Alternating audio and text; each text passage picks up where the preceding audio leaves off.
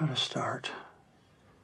Well, it's just writing. I mean, here's something important to remember about dialogue. Every word matters. No, it doesn't. They're vital. I want to go to this place that I think it needs to go to. The only thing that counts is what you see on the screen. I will write like 4 or 5, 6 hours a day.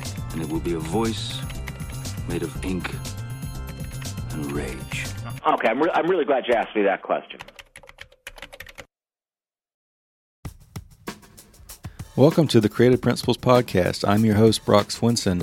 Over the past 200 plus episodes, I've had the good fortune of speaking with dozens of screenwriters, actors, and directors, such as Aaron Sorkin, Mel Brooks, Cary Fukunaga, Whitney Cummings, Michael Imperioli, and William Monahan, among others. We've dissected ideas on story, character, filmmaking, habits, and various principles for creative life. If this is your first time listening, make sure to hit that subscribe button on iTunes or SoundCloud. You can also find several of these interviews on the Creative Screenwriting Magazine website, in addition to some that aren't available in audio, such as with Nick Kroll or Stephen Merchant.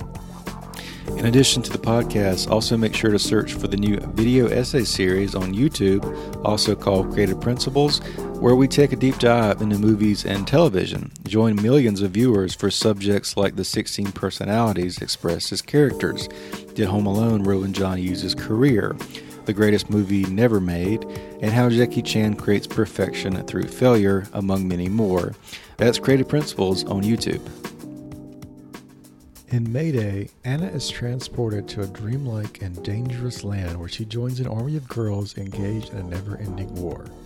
Though she finds strength in this exhilarating world, she realizes she's not the killer they want her to be. The movie stars Grace Van Patten, Mia Goth, Yoko, and Juliette Lewis. In this interview, the writer-director Karen Seymour talks about untraditional filmmaking styles, how to protect your voice and natural instincts, the secret to being diligent with your time as a filmmaker, how she finds inspiration for her films outside of filmmaking, and what it means to approach inspirations diagonally. You can also look for an interview with Karen's cinematographer Sam Levy in episode 245 of the podcast. I took when I was at university. Actually, I took a filmmaking class before I went to college. I lived in New Jersey, and I took a class at the New School in filmmaking, and it was 16 millimeter. We worked with Bolexes, and it was great. I think that's when I shot my first pieces of film. And then when I went to Brown, I studied with a woman named Leslie Thornton, who's this incredible teacher and filmmaker. And I just fell in love with the craft and all of the elements that it takes to make it, the actual making of it, the people you make it with. I liked every single part of making a film, from writing it to projecting it. So I liked the whole thing. So I stuck with it. Who were some other early inspirations for you? What kind of led to your style as a filmmaker? Well, the great thing is that I never looked to another filmmaker for the style of my filmmaking, because Leslie was a really untraditional teacher. She was really mysterious, but now I get it. She didn't show us any films, and she taught us how to load a camera. She gave us a light, and she gave us these assignments to make something, maybe shoot 2 rolls of films that's not beginning, middle, and end, but maybe it's another way of Japanese thinking that has to do with haste, something like that. And then so you go out and it's like you try and find your own style. You try and find what's unique to you. And she would say things like, just, so people would say, well, how do you light something? And she said, well, just turn on the light and hit it if you need to. If you need the light to move, just hit it. And of course, then as we moved along, you learn the craft, you learn 3-point lighting and things like that. But she didn't think that was important. You can always learn that. what she thought was precious is to protect that instinct in you and that voice, that song that doesn't sound like anyone else's song, that music in you, and to help you find a way into the apparatus of film without losing it. So then you make a number of short films with her, and then you see your style, and it's incredible. There's 12 people in the class or whatever, and you all project your work, and everyone is so different, and everyone found it on their own, and it's very mysterious and very, very cool. But I will say, I was watching films when I was around 14. I remember an art teacher showed me the films of Maya Deren, and they stuck with me.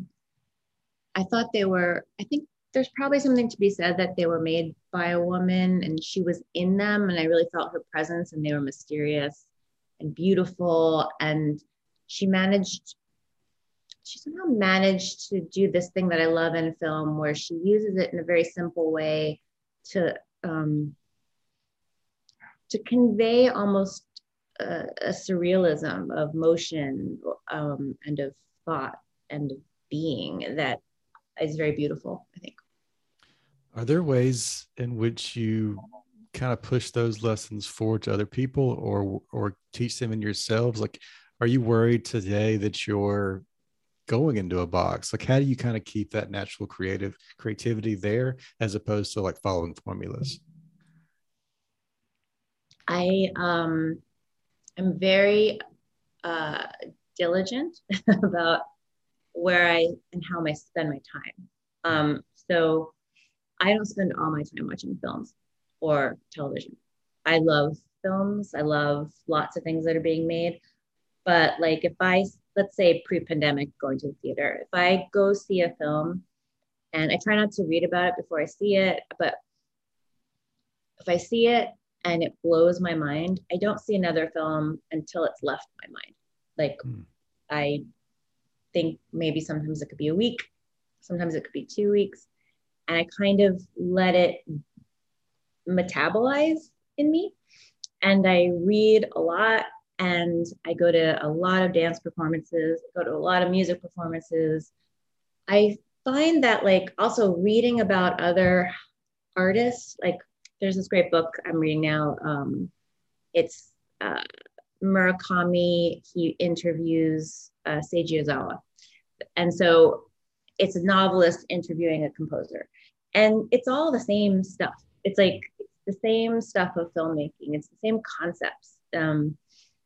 But somehow reading it from people who aren't making films, I don't feel like I'm calcifying. I feel like it's a more dynamic way of learning. So just keeping a lot of different references floating around in interesting ways, and talking to different kinds of people, not always talking to filmmakers. Like, of course I talk to filmmakers and love talking to filmmakers, but I talk to architects a lot, like, and there's so many counterpoints to what we're doing. And you can learn a lot by kind of coming at things diagonally, I think. Do you sort of just let it all wash over you and come out you as it may, or do you have more of a logistic approach where you're taking notes and creating lookbooks and those type of things as well? Well, for May Day, it was, May Day was very constructed in that it was written, it was shot listed, it was scheduled, and it was shot, and it was very typical way of making a film. Nothing was improvised. It was a map. I made a map of what to do. Shorter works that I make, well, they do require an incredible amount of planning the bigger they get, because the apparatus gets bigger and there's just so many moving parts. The smaller films that I made, when it's just me and a camera and a couple of lights, are planned, but more. Then when you get into the editing room, you can sort of play a little bit more, and you can sort of find it, and you can be a little bit looser in your shooting, and a little bit looser, like a little bit more Yeah, a little bit more. It's like you're writing it in the edit instead of writing it at the beginning. But Mayday I wrote, and I shot the script. Very clear cut. Did you find it hard to use those two parts of the mind, or did you kind of see it as one thing? Like, was it harder to be less precious on set if there was something to do with running out of time or things like that? Oh no, I don't. It's not hard for me. Let's see. Why is that the case? I guess directing on set comes very naturally to me. I like the chaos of the set, and I trained as a dancer. I like moving through space. I like having other people around me. It's really just an external manifestation of what's going on in your mind when you're writing.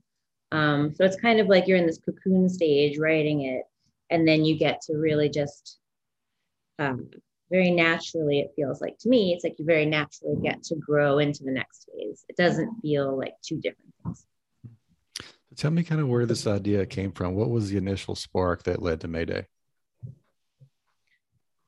Yeah, I get asked that a lot, and it's a hard one to answer, I have to say. It's I'm not really sure. I think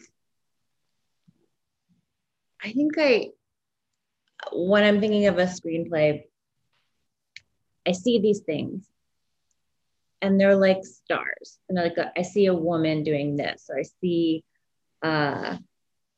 see a submarine, or I hear a piece of music. And then at some point you see the constellation in them, and that's the film. And I'm not exactly sure where those touchstones were, because this was a very almost like deeply personal piece to me. And I wrote it over a number of years. I wrote it, a very short version of it, put it away, came back to it over and over and over again over the years. Yeah, so it just dated. And so I guess when really pressed, I think the things that were coming into my mind were certainly the myth of the sirens. I was very obsessed with that. Really obsessed with Greek mythology. I love the women of Greek mythology. They're so unapologetic and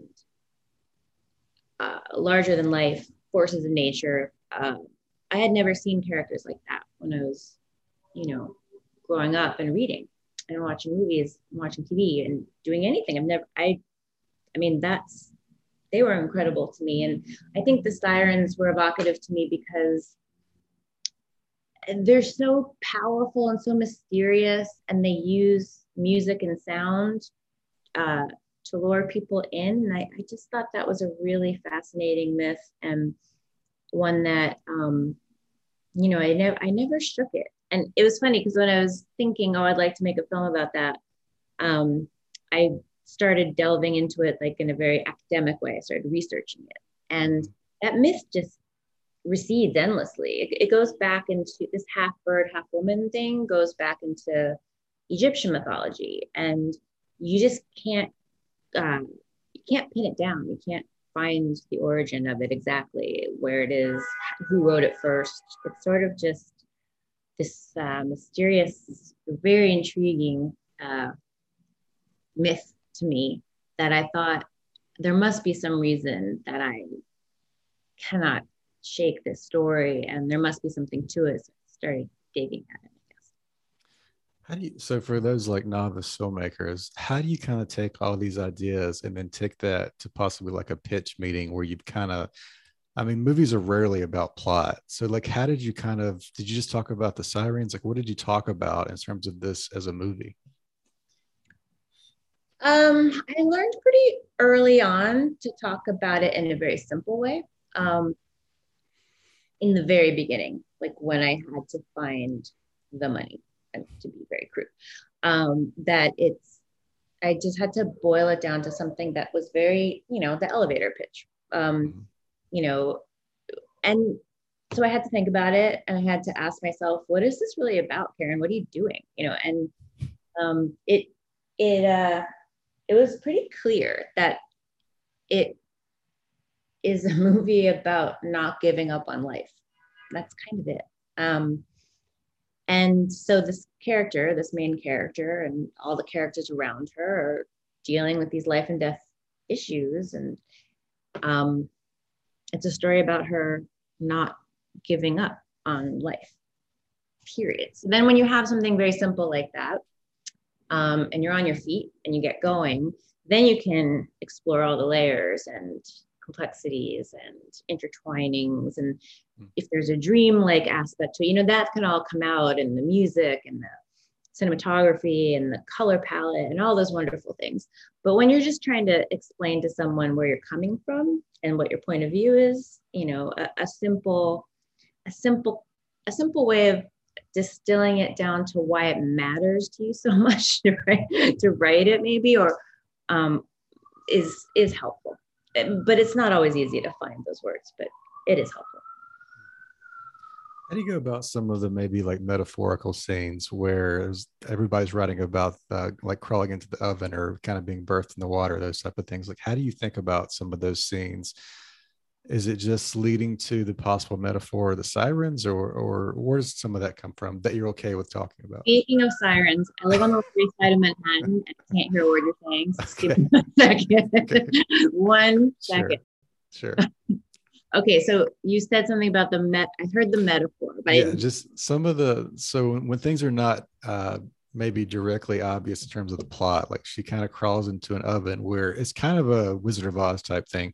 She goes into this water. How do you think about some of that? Is it just like what's going to be visually the most beautiful, or is it metaphors attached? Just any of those examples? No metaphor for me. It's totally real. She opens the oven and she looks in, and I imagine it's like I'm making a painting or something. I'm like, oh, what would that picture look like? Oh, she'd like be red in there and there'd be light on her face. And I guess in the story, I really wanted her to have this kind of, and this might be an influence as well, like a Narnia kind of thing. I really always loved that book I loved reading that in bed as a kid, where they go into the wardrobe and then there's this snow-filled forest, So I wanted her to go through a portal into a place, and it's such a natural place to be in the kitchen, such a natural portal, and there's fire in there. It's pretty mysterious. So it's not a metaphor. It's just, she literally goes in there and ends up somewhere else. You go over something draft after draft after draft. And I remember, I really love the poems of Sylvia Plath. And at some point, someone who read it said, is that supposed to be like women putting their heads in the oven? It's a different way women commit suicide, sadly. And, I said, I'm sure I had that in my mind somewhere, but I was never trying to put those things together as I wrote it. It just is an image that came to me in a way to get from A to B. It's interesting. I feel like so many people feel forced to follow narratives they've seen before. I think this might even go back to what you're saying about that teacher. Like, when you give words of encouragement, do you tell people to really go out there, or if they see it in a painting, make it visual? Like, what are some of those advice you might give like that? I tell people, I'm very forceful about this. I tell people if someone tells them how a movie is supposed to be made, I tell them to run. I try and mentor a lot of people, and for what that's worth, I hope it's worth something. But I just, film language as we know it in feature films is invented. You can watch the progression. They invented a camera, then they invented the close-up, then they invented the shot reverse shot, and all that's great. I use it. It's just a great tools of storytelling. But my teacher, my lineage is experimental film, and sometimes people don't use any of that language, and the film can be incredibly moving. So I show those films a lot. I curate film programs frequently, and when I first started out in New York, I was showing at museums. I was just showing films that I thought were fascinating, either really, really long films like Bella Tarr, to really, really short films like Niki de Saint-Phal, who they just found one of her films in the Pompidou. Anyway, so like Bella Tarr's films are 8 hours long. And I tell people that I try and teach this when I give classes at NYU and stuff. So Béla Tarr was a wonderful filmmaker, would start with the composer. So there's no rules that you don't have. You can make your rules to say what you need to say. So, for example, Béla Tarr started with the film composer before he wrote a single scene. And that's where he started. You can start where you need to start. And you can experiment and you can invent. And I liken it to a divining rod. You know, is that what it's called when they're looking for water? Right. Yeah. So it's like you kind of have to go out with a divining rod. Like, put all the dogma aside, put all the like books that say, hey, this is how you make a film. This is what a story is. This is what, just don't worry about that. And then just go out and try and find what means, what, like that spark inside you that makes you want to make something. You're trying to make sure that spark doesn't go out. And that's a very precious thing. And it can get killed by people and ideas that things have to be a certain way, or, you know. So I'm very encouraging of people, if they're coming from a place that they think is wrong. I'm a big proponent of really intense rigor. So it's not like I'm saying just go loosey-goosey. It's like, protect your instinct, find those instincts. They're very delicate. And then when you find it or you feel it, then you apply an incredible amount of hard work and discipline and repetition. And then you build your craft. And, you know, it's like there's this delicate thing, and then you build up around it. And I really, I guess I kind of proselytize about this. But because I think everyone has something so unique to say. And we don't want everyone to say the same thing, because then we lose so much. And I do think that tends to happen. I think people think there's a right way to say things. And this filmmaking can sometimes be very far behind the other art forms, in the sense that it can get a little stuck in its ways. So I interviewed Sam Levy, your cinematographer, maybe a year ago. You guys worked together on several pieces. Kind of taking what you just said, how do you start to find your tribe or your like-minded creatives to make all these things into reality? Like, how do you find people that you can completely trust with your vision, I guess, and move it forward? It's a lot of luck. You just keep looking until you find them.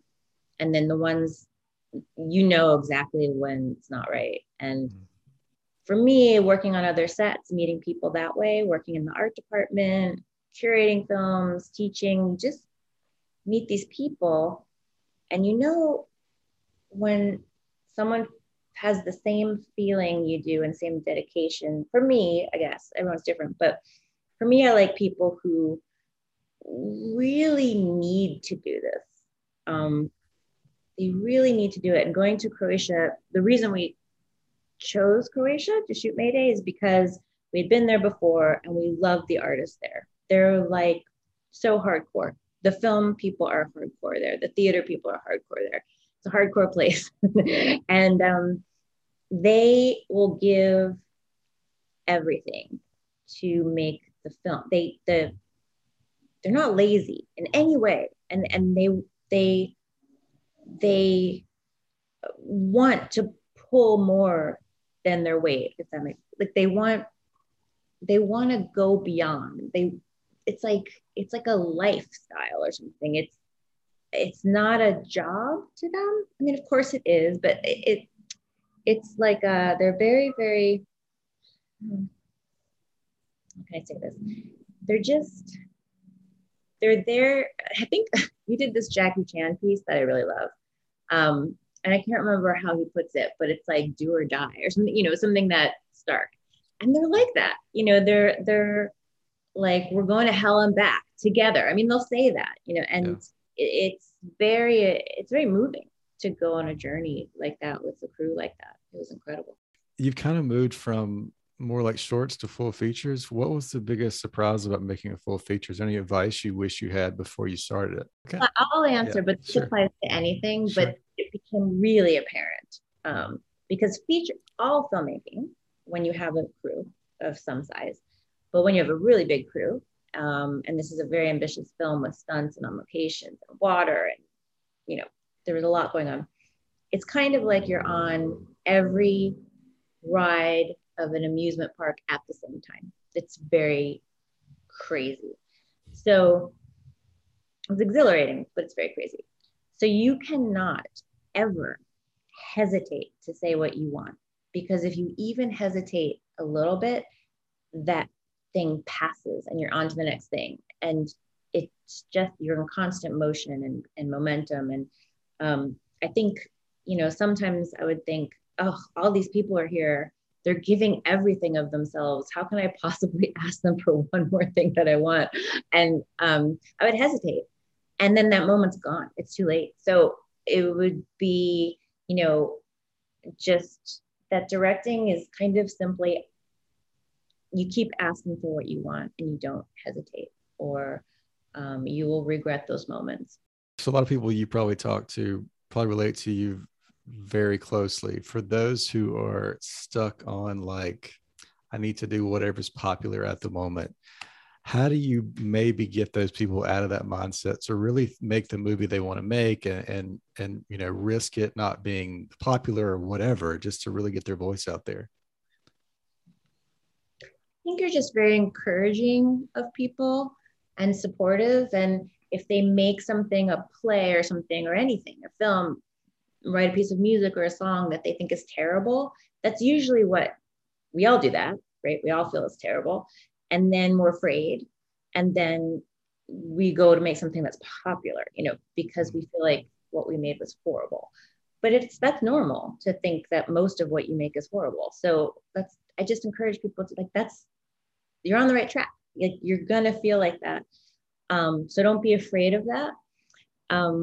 And I point out, look, I know you think this is horrible, but look at that scene.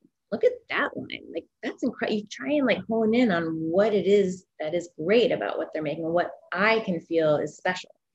And then I would also say that there are people who want, maybe in their minds, they're saying, I want to make something really popular. And that's normal. You want your work to speak to people.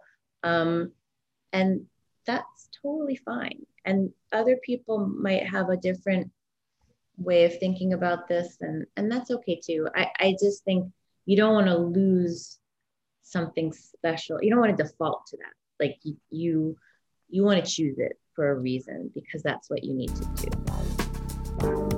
Thank you for tuning in to the show. If it's your first time listening, make sure to hit that subscribe button and visit my new website for information on the YouTube channel, the blog, the podcast, and my new book, Ink by the Barrel, which takes advice from these 200 plus interviews and more at brockswinson.com. You'll see the link in the show notes. Thanks again.